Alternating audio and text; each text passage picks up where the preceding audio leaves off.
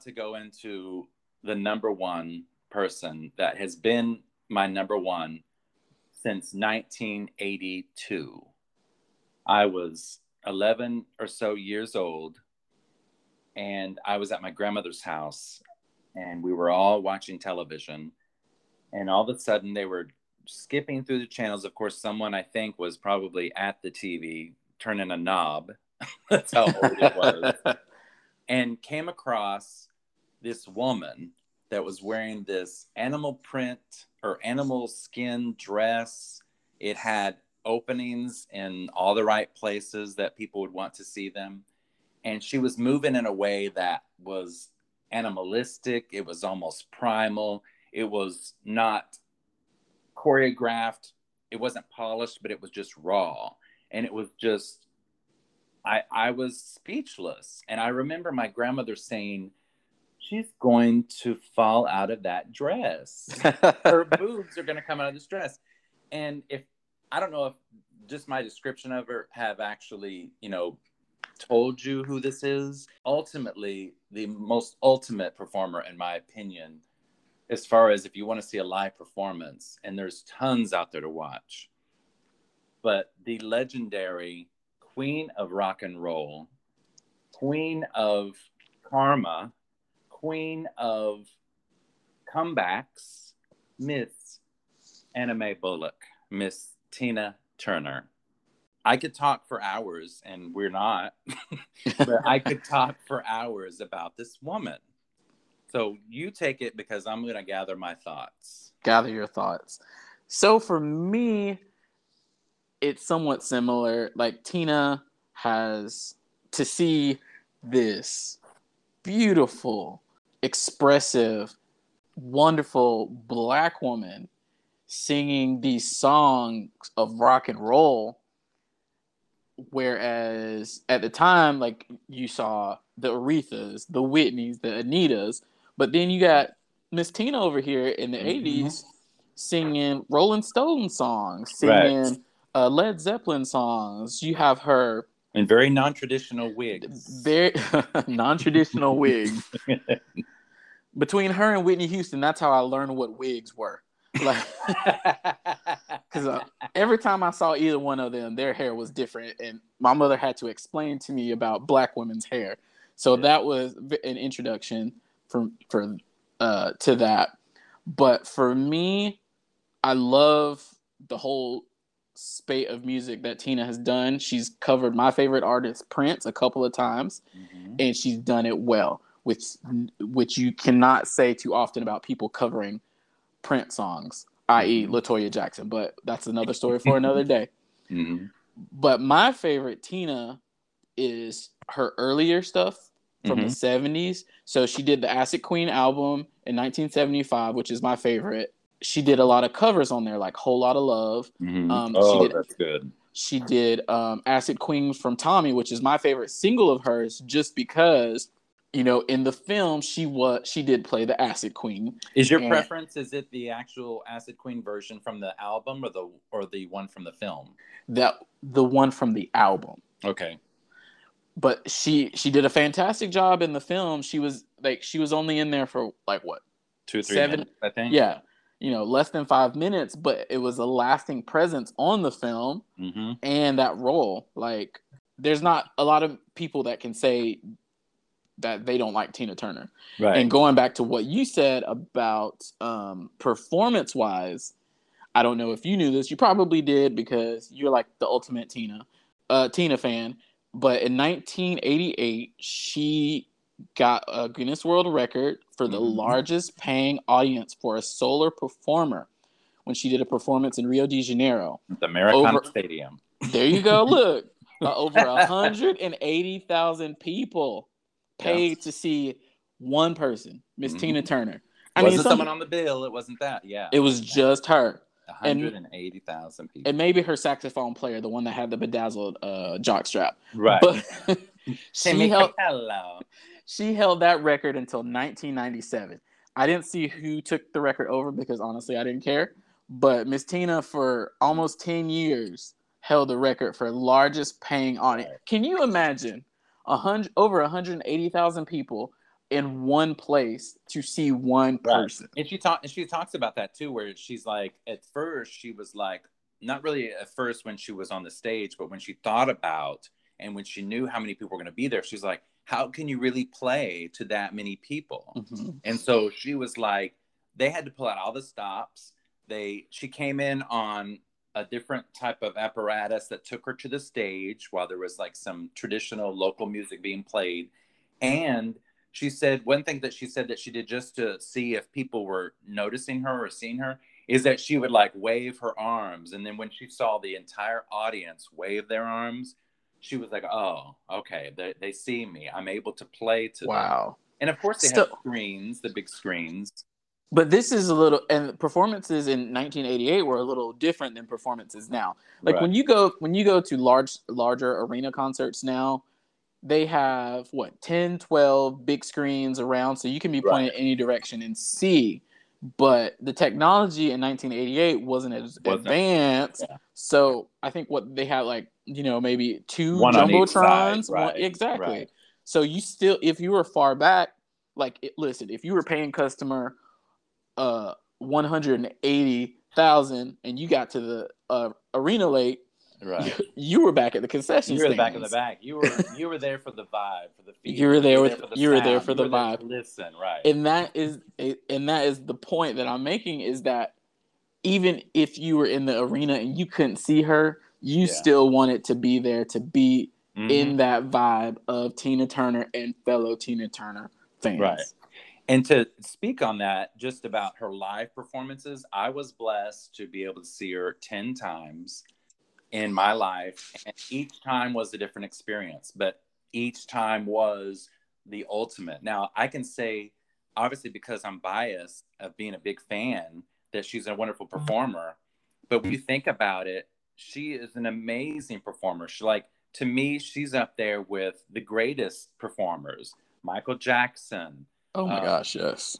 Madonna, whoever they say are great live performances, Elvis, the Rolling Stones. And I'm pretty sure they took, I mean, Tina taught the Rolling Stones how to dance. Right. Like, Madonna definitely took parts of Tina's performances and incorporated those. Michael Jackson I'm sure was doing the same thing. Like, these people... Yeah, he was a fan of hers. He loved her too. They were taking parts of her to make their own, to make themselves successful. Well, speaking of live performances and where all that came from, when we go all the way back to whenever she first met Ike, and I will say, just like I said with Dolly, and just like I said with anyone, she had talent, and in her high school yearbook, she has, you know how you put the name and then you say what they want to be when they grow up. Mm-hmm. It says entertainer. So she wanted to entertain. At that point, she didn't really know how that was going to happen. But she got into a situation which we're not going to spend a lot of time in. And it was a bad situation. But she learned how to perform as far as running order of songs, how to make things a production, how to, how is this set of songs? How can we do this to where it's really going to be the ultimate performance? And she learned all that in the early days. Mm-hmm. But like I said, she went through some hard times, some bad times, and then she got out of that and was able to take what she learned. And it's the same thing with her, is that people with different fans that have said, oh, well, Tina would have been Tina regardless. No, I don't think that she would have. I don't think so either, because imagine with that situation in the review, she was able to do things, she was able to go overseas. She was able to meet the Rolling Stones and Led Zeppelin and make friends with people like that. And those were lasting connections of people that she was able to do stuff, or she was able to help out in later years, things like that. Anything you do, it's not about what you know, it's about who you know.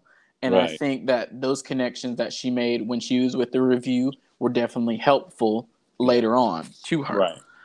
I agree with that. I agree too, that she, unfortunately it was a bad situation. She was able to overcome that to her benefit. Right. Whereas and she was able to maintain all of that she had learned. Yes. And she says that, and what's interesting about that is that in the documentary just called Tina that was on HBO that I think you can still see. Yep. Is she talks about that, is that you use what you're given. You know, whatever you're given, whatever you're presented with, you need to use that to your benefit and go forward with that. And that's what she did. So I think that to ignore that part of her life, which a lot of people that are huge fans do because of the Ike situation, doesn't really do it justice, because she has a legacy. Her legacy didn't start in 1976.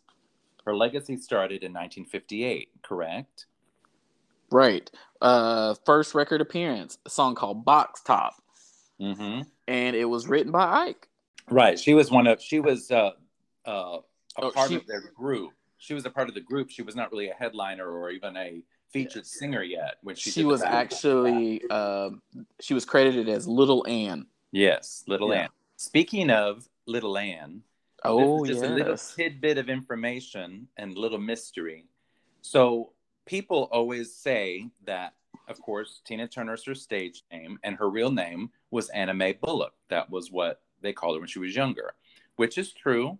However, there's another name that she was actually born as that was put on her birth certificate, and that was Martha Nell. Now, I can't even imagine that being her name, but it is. We did get a clarification from her personal assistant, Rhonda Graham, who was with her in some shape or form from 1964 till she died, which she died earlier this year. Rhonda Graham did. Rest in peace. But yes, she, on her birth certificate, it's Martha Nell Bullock. And the reason why that she went by Anna Mae is that one of the parents didn't like it. Didn't like the Martha Nell, which I don't either. But didn't like it, and that they gave her a nickname, Anna Mae. So that's why she was known. That's why people called her Anna Mae or Anne when she was older.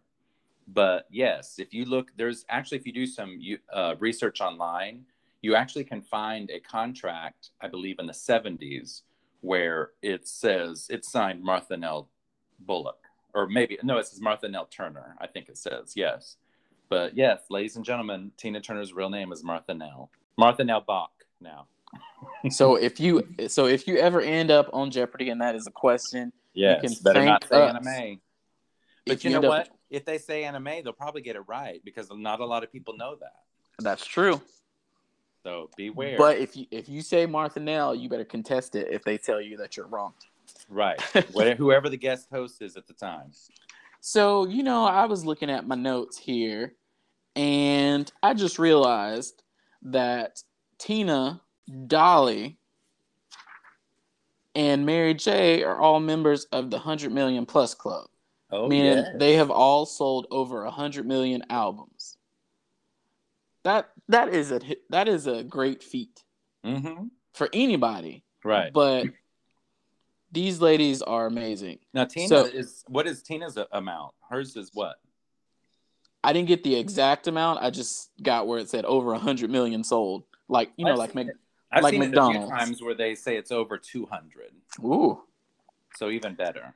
Even better, because she's got a lot of stuff going on. Now, unfortunately, Miss Tina only has one certified top 100 hit song. Number one, only one number one in the U.S., and that was "What's Love Got to Do with It." Right. Let's play it now. Let's go ahead and play it, because that was her. She was the oldest solo female performer at the age of 44. At that time, was it? At that time, beat that? Was it Cher? Was it Cher that beat that record? I don't know, because I don't think anybody knows Cher's true age. Okay, let's hear What's Love Got to Do with It.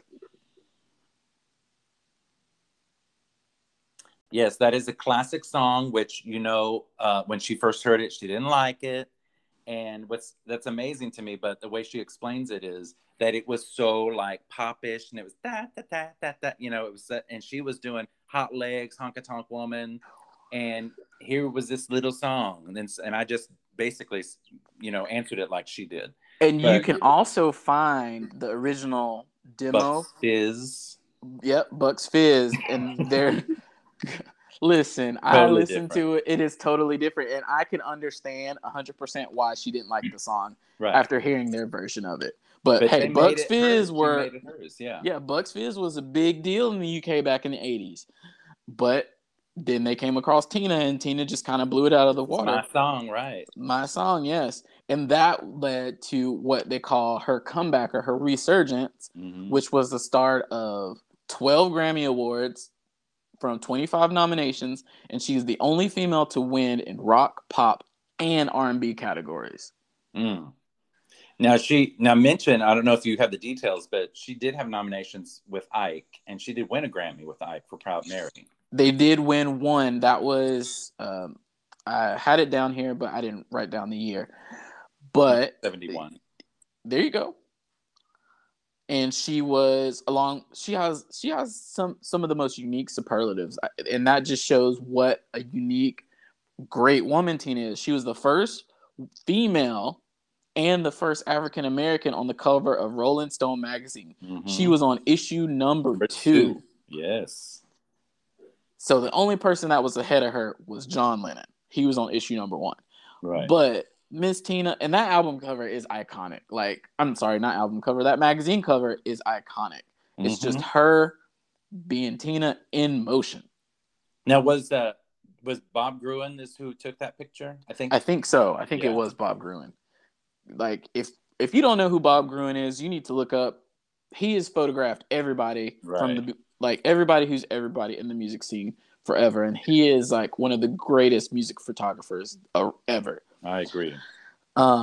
Miss Tina was also, she had a Kennedy Center honor in 2005, which, that I have some issues with that, because as much as I like, Beyonce, and Beehive, don't come after me.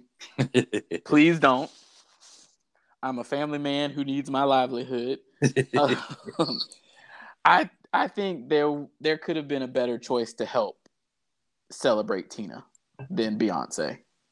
I think it was actually pretty perfect. And the reason why I say that is because I don't know who else would have been able to do what she did, as far as put on the Bob Mackie dress, and actually maybe her rendition wasn't I can't say the word, Tina, but I think maybe that's what it is. Yeah, for me. It was her part. And the same thing whenever she performed on the Grammys with her. Yes. She still was doing it Beyonce-esque with the Tina type of vibe to it. So I appreciated it just because of how she feels about her and how much she loves her and how much she reveres her, and always mentions the 2 Tinas in my life, my mother Tina, and of course Tina Turner. Yes. So I can feel that. So I appreciate that. I will say, on that same Kennedy Center honors, if I recall, there was, of course, Al Green did "Let's Stay Together." Yes. Melissa Etheridge did. I forgot what she did. That's horrible. But yeah, Melissa Etheridge, I think, sang a song, and then Queen Latifah did "What's Love Got to Do with It," which to me, meh. Yeah, Queen is. The thing about Tina Turner is, whenever, even in tribute, whenever someone, tries to, it's hard. Tina is often imitated, never duplicated, as the saying goes. Right. So, and I think we're definitely biased. But along with that, Tina has her star on the Hollywood Walk of Fame from 1986. Mm-hmm. She has a I don't know if they have stars, but she has a space on the St. Louis Walk of Fame from 1991. And from my research, I found that she was the oldest cover model for any edition of Vogue. Yes. In 2013, she was on the cover of German Vogue at the age of 73. Won't he do it? Look at Tina. That was such a shocking cover too. I mean, it was a beautiful cover, but it was like whenever people saw it, it was something that was just so different for her. And I think at that point, because she had already really kind of retired at that point, was I'm going to show you a different side of me, not this wild woman, mouth open, hair flying. It was very demure. It was very simple. And I Mm-hmm. think that was something like during that time until she retired, she was done with the Tina Turner part of her life. She was Yeah. really done with that performance. And so she was coming across as, you know, or trying to actually reinvent herself as her true Martha Nell or Anna Mae self, I think. I mean, it was just really that. And with her projects that she has now, she has her musical, which is starting back performances after COVID-19, and she had the documentary. So Tina is still doing things, and she's up for some awards coming up. She's up for a Tony coming up, and she's up for a couple of Emmys from the documentary. So she might not be as active as the Chers and the Barbara Streisands, but she's still active and doing it her way. Yeah, she's still relevant in her way. Yeah.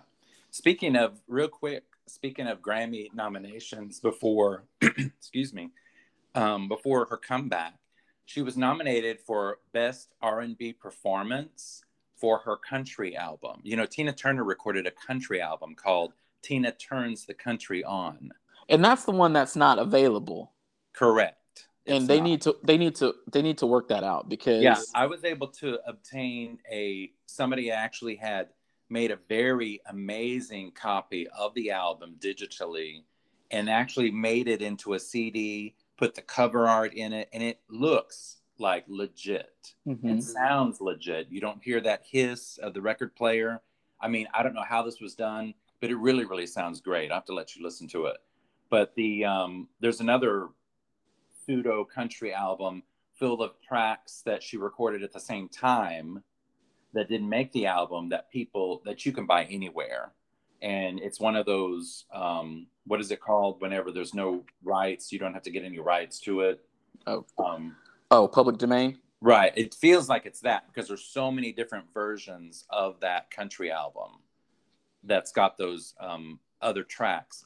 But if you buy those albums, like, oh, I've got that country album, you don't have that country album unless you have the record, the LP. And that's a good point about music history, especially with African American artists.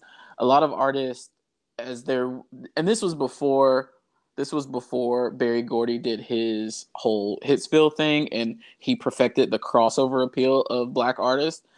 Back then and before Motown, a lot of Black artists felt the easiest way to cross over and to get a bigger crowd was by creating country albums. Ray Charles did it, Stevie Wonder did it, Aretha Franklin did it, and Tina did it. And there's plenty more that did it. It's really good too. I mean, I don't know. Have you heard it? I think I've heard a couple of the songs, but like you said, I don't know if that's the true album songs or if that was just something somebody found. Right.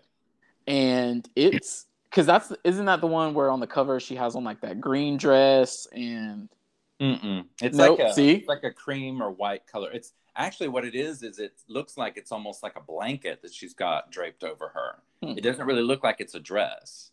Okay. So I'm not exactly sure what she's wearing, but I will say, like, as far as that album is concerned, it was not something that was really on my radar for a long time. And then whenever I did find the record and got a pretty decent copy of it as far as quality and listened to it, I'm like, this is really good. I mean, it's kind of strange to hear Tina Turner sing country, but it did still come across. And she sings a Dolly Parton song, There'll Always Be Music. And you have to think too, she's Tina's from Tennessee. Right. I'm pretty sure that was they probably got more country music there than what Little Richard music probably. So speaking of Tennessee, I want to get in a few things about that she has that I'm connected to. Tina Turner does have a museum.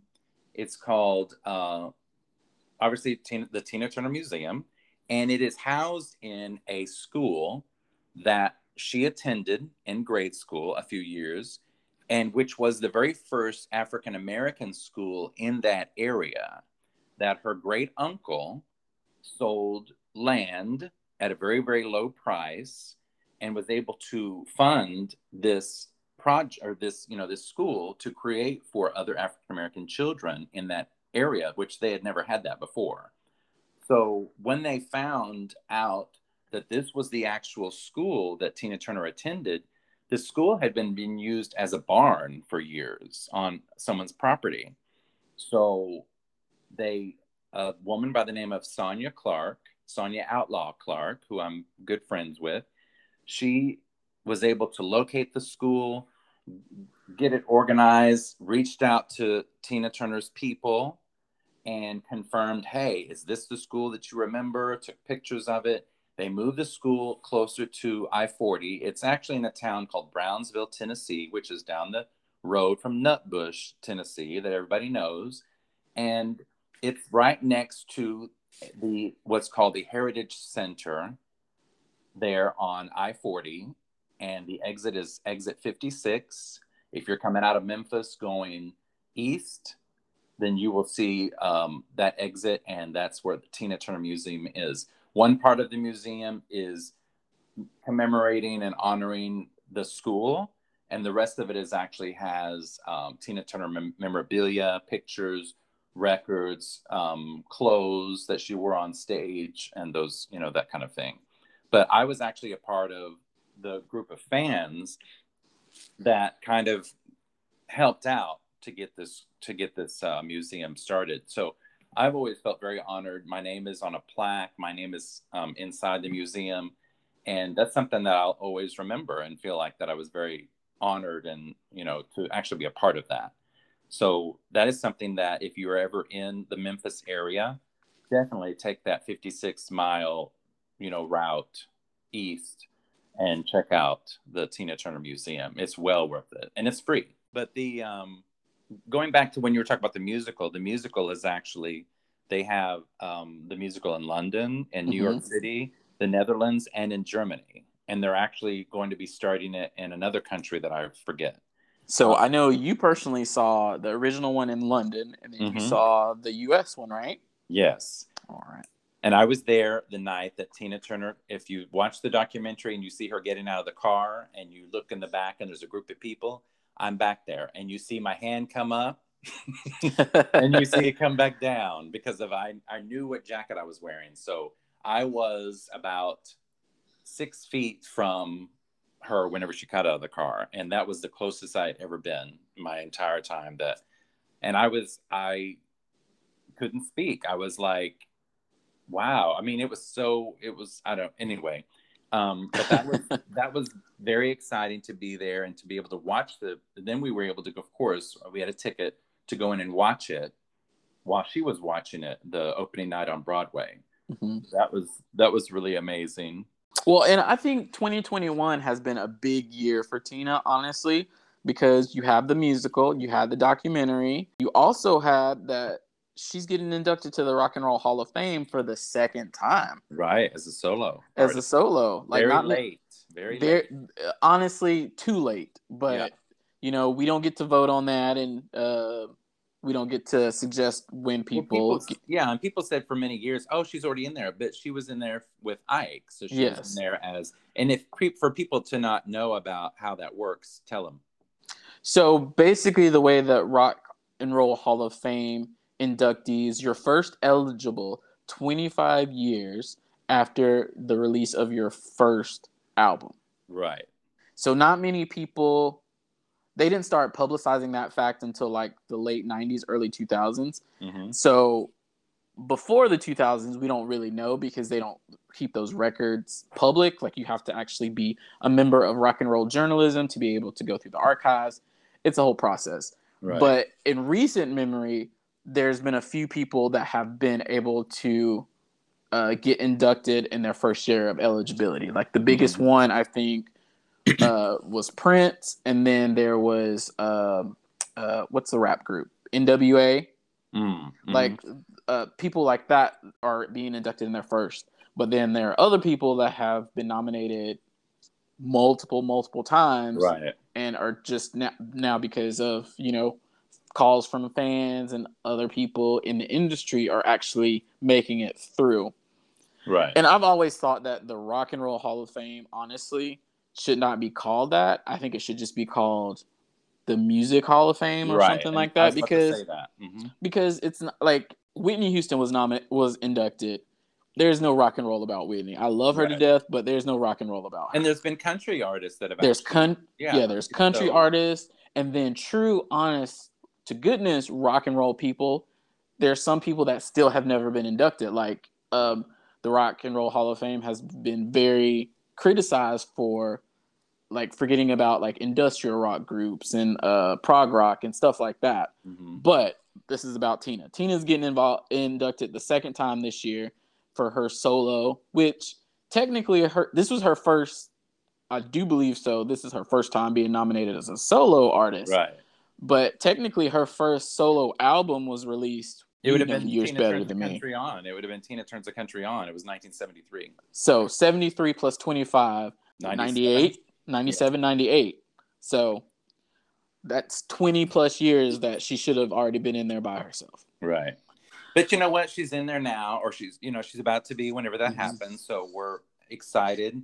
And she might actually, do you think she's going to go? No.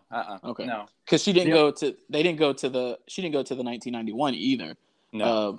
Because the other person in the review was he was being held against his will for other things. Right. And I would say this about her when it comes to receiving honors. Of course, she's honored and whatever. But I don't know if you know this backstory, but for the Kennedy Center honors, whenever those nominations come out or they say we'd like to honor this person, a lot of times those things happen at times when they've got stuff going on, or they're being they're in the news, or they're in the business. They might deserve it, but it's going to be good for this person to do this. And I think that they actually had tried to give that to her before 2005 when she got it, but she literally said like she didn't want to go for it. But if Oprah is a part of it, then maybe she would. And that's why we got Oprah a part of it. That's why Oprah was a part of it. And that's another subject as far as speaking about how much Oprah loves Tina Turner. Oprah says she's her biggest fan, which I don't agree with. But I think she's the biggest known fan. Right. Like, people that know her fans, she's the biggest, known fan. And I think that was one of the reasons why that we got Tina to actually come to the United States on that year to actually accept that award, because then she put out that greatest hits album, All the Best. And that was like, I think that opened number 2 on the first week of its release, that greatest hits. So she actually, then 2005, she had a little bit of resurgence with that greatest hits, because she had already retired from performing at that point. And then that kind of started the idea of doing the 50th anniversary tour, which happened in 2008, which was her final tour at 69 years old, going out there and doing things like you did at 19 years old. Ooh, child. I mean, tell me who else is going to be doing that at her age, at that age? Nobody. Not many people. At the level of energy, because I mean, you see every other year, Cher is doing a farewell tour, but her tours are basically Cher walking on stage, walking backstage, changing her costume, and then coming back out with a different costume to perform a different number.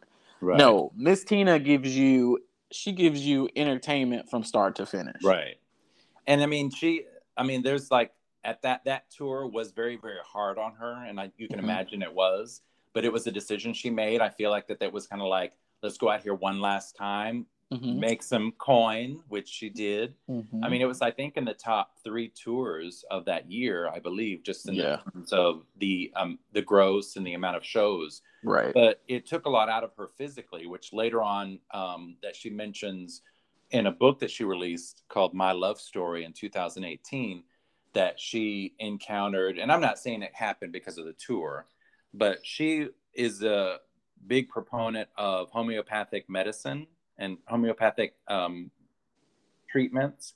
And she had high blood pressure for years, which I guess for when you have high blood pressure and you're not taking medicine that a doctor prescribes you, then it's going to weaken your kidneys. I believe that's what the situation is. Hypertension. That's the biggest thing that people don't realize about hypertension, high blood pressure, is that it will decimate your kidneys. Like that's the biggest side effect is renal failure from it. And yeah, she had to get take your medicine, people. Yeah, Doctor prescribed medicine. I don't care about that pancreatic homeopathic cancer. stuff.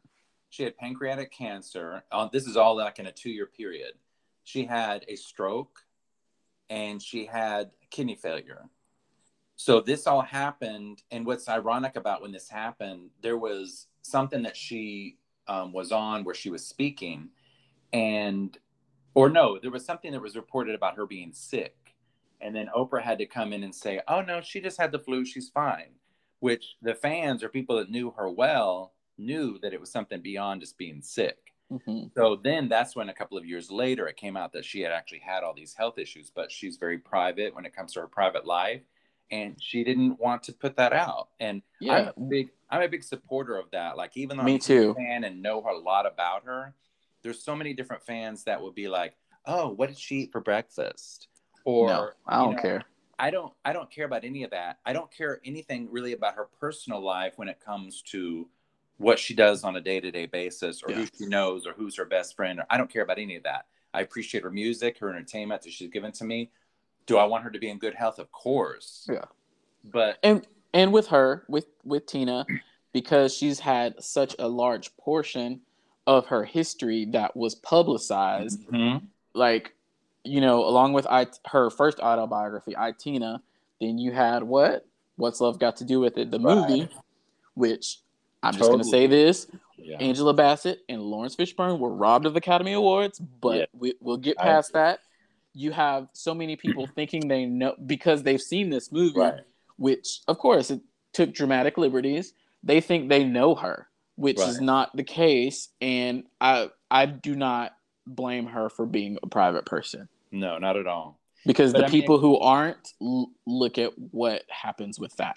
When you go back and you watch the documentary, the recent one on HBO, that really touches on that and how she exposed the story from when she was with Ike and how she didn't want to do that. She wanted to kind of keep it because it was such an ugly story. But at the same time, once she did that, that changed the rest of her life. That changed everything because what she says is people like garbage. That's why the National Enquirer sells. That's why gossip things sell, because people love that. And I think that you put that on top of somebody that's already talented, somebody that's already an amazing performer, who you will always remember and is very memorable, that adds a different layer of a notoriety, that it's almost like it's what she says when she was on stage at the musical, that what she feels like about the musical and how her life is, it was poison that turned to medicine. And that really is how that, came across. And that's how, what she was exposed to and what her life ended up being. Something she couldn't get away from. Yeah. When you watch that, you really see all the things that she went through. And unfortunately, it re-traumatizes people to have to continually talk about that, continue experiencing that. And, it shows the reality of stars that we think we know. Like, they're just regular people that just happen to have this extraordinary job and this thing that they do for our benefit. Right. I think more people should take that into account. Yes. They don't Tina doesn't owe me anything. Like, none of these ladies, like Tina, and if you think Dolly, Jennifer, Mary, they don't owe me anything. They have lived their life the way they wanted to. They have made some great, fantastic movies and music, which we all appreciate, and that leaves something of their legacy that we can have a part of. Like, you can own a Dolly CD, you can own a Mary movie. That's part of what they leave us, so they don't owe us anything outside of that. And I unfortunately, a lot of quote unquote super fans don't realize that, or just the basic public, right? Or the basic public. But you are the type of fan of all of these ladies.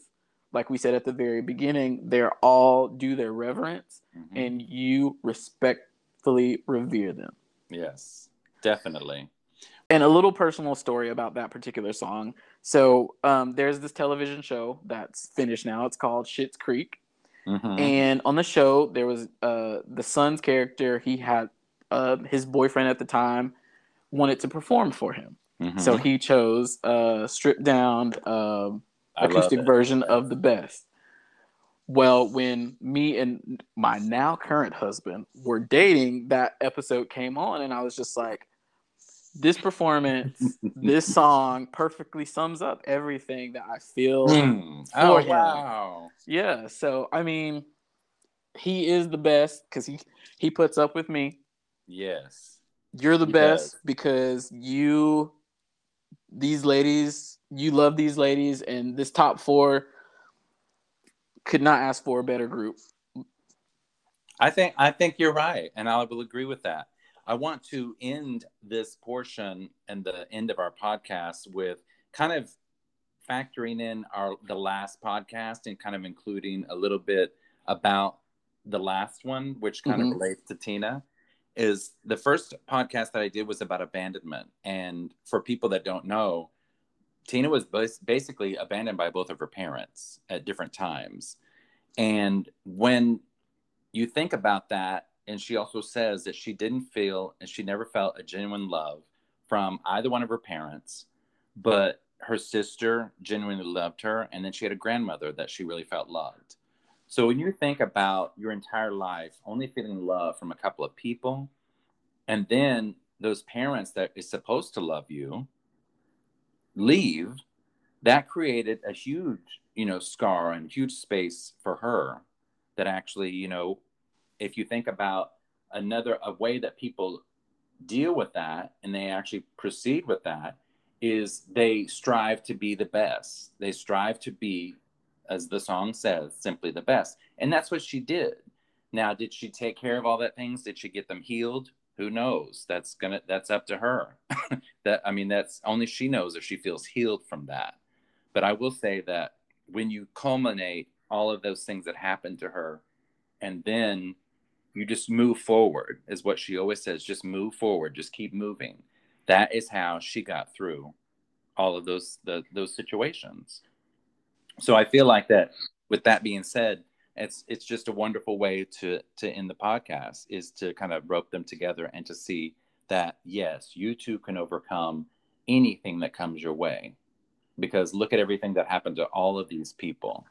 Yes. And they were able to move forward and be successful at whatever they did. Yes. That is, I agree. They all were able to overcome some sort of adversity, and they were able to use it and grow from it, which everybody should be able to do. Yeah. Well, Anthony, I really, really am so appreciative that you took the time out today on this wonderful Sunday morning to talk to me. I feel like that we could probably talk for a couple more hours, but I think I agree. Start. That's a good start. What I want to tell our listeners is that each of these women in the future will get a part 2, their own individual podcast. And what I'll do is we'll go in a little bit deeper about certain albums, maybe movies, maybe songs where these people have actually, touched me in more particular and exclusive ways when it comes to their art. I definitely have a lot more to say about Miss Dolly Parton's Rainbow album. Oh, that is actually one that I don't think I can listen to the whole album. And that album cover where she looks like a failed dominatrix. Yeah. But so we'll definitely keep that on the back burner for Dolly Part 2. Yes. I can't wait to talk to you all again. And thank you, Anthony. And I hope to have you on as a guest in the future. Thank you for inviting me. I had such a great time today. Wonderful. Do you want to plug anything? Is there anything that you're about to do or be a part of that you want us all to know about? Other than the Metro Ball coming up featuring Miss Jennifer Holiday. Remember, what's 2 L's.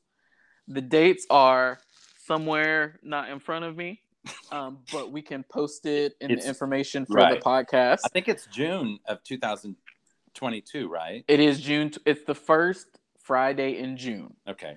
That's the way to remember it. And so I'm excited about that because I've been trying to get Jennifer Holiday and to perform for Metro Ball since I've been involved. My Mm-hmm. other person was Martha Wash, but that, like I said, that's another story for another day. But I hope to see you guys there. We're raising money for a great cause. It's going to be a fun night. Once again, thank you to Steven for inviting me. This has been great fun. And I can't wait for part 2 on all 4 of these ladies. Yes. Believe you me, both of us have a lot more to say about every single one of them. And I feel like that people were slighted. Things were not said. But you know what? That's why we have voices. We can do it another time. But everybody, make sure and check me out on I can't speak, on Instagram, Suddenly Steven, on Facebook, Suddenly Steven, and my Twitter is a little different, but you'll still find if you put Suddenly and then STEPHE. It didn't allow me to put Steven. Someone already had it. But yes, if you look on all those social media platforms, you'll find me. There's going to be the ability to leave a voicemail on this podcast if you want to leave a comment, give ideas of things that to do, and make sure on the podcast format that you are listening to, whatever service it is, subscribe, share me, make it known to where people can come back and listen to this wonderful podcast that you just heard. So thank you guys, and I will talk to you soon. Bye, Anthony. Bye, everybody. Bye, everybody.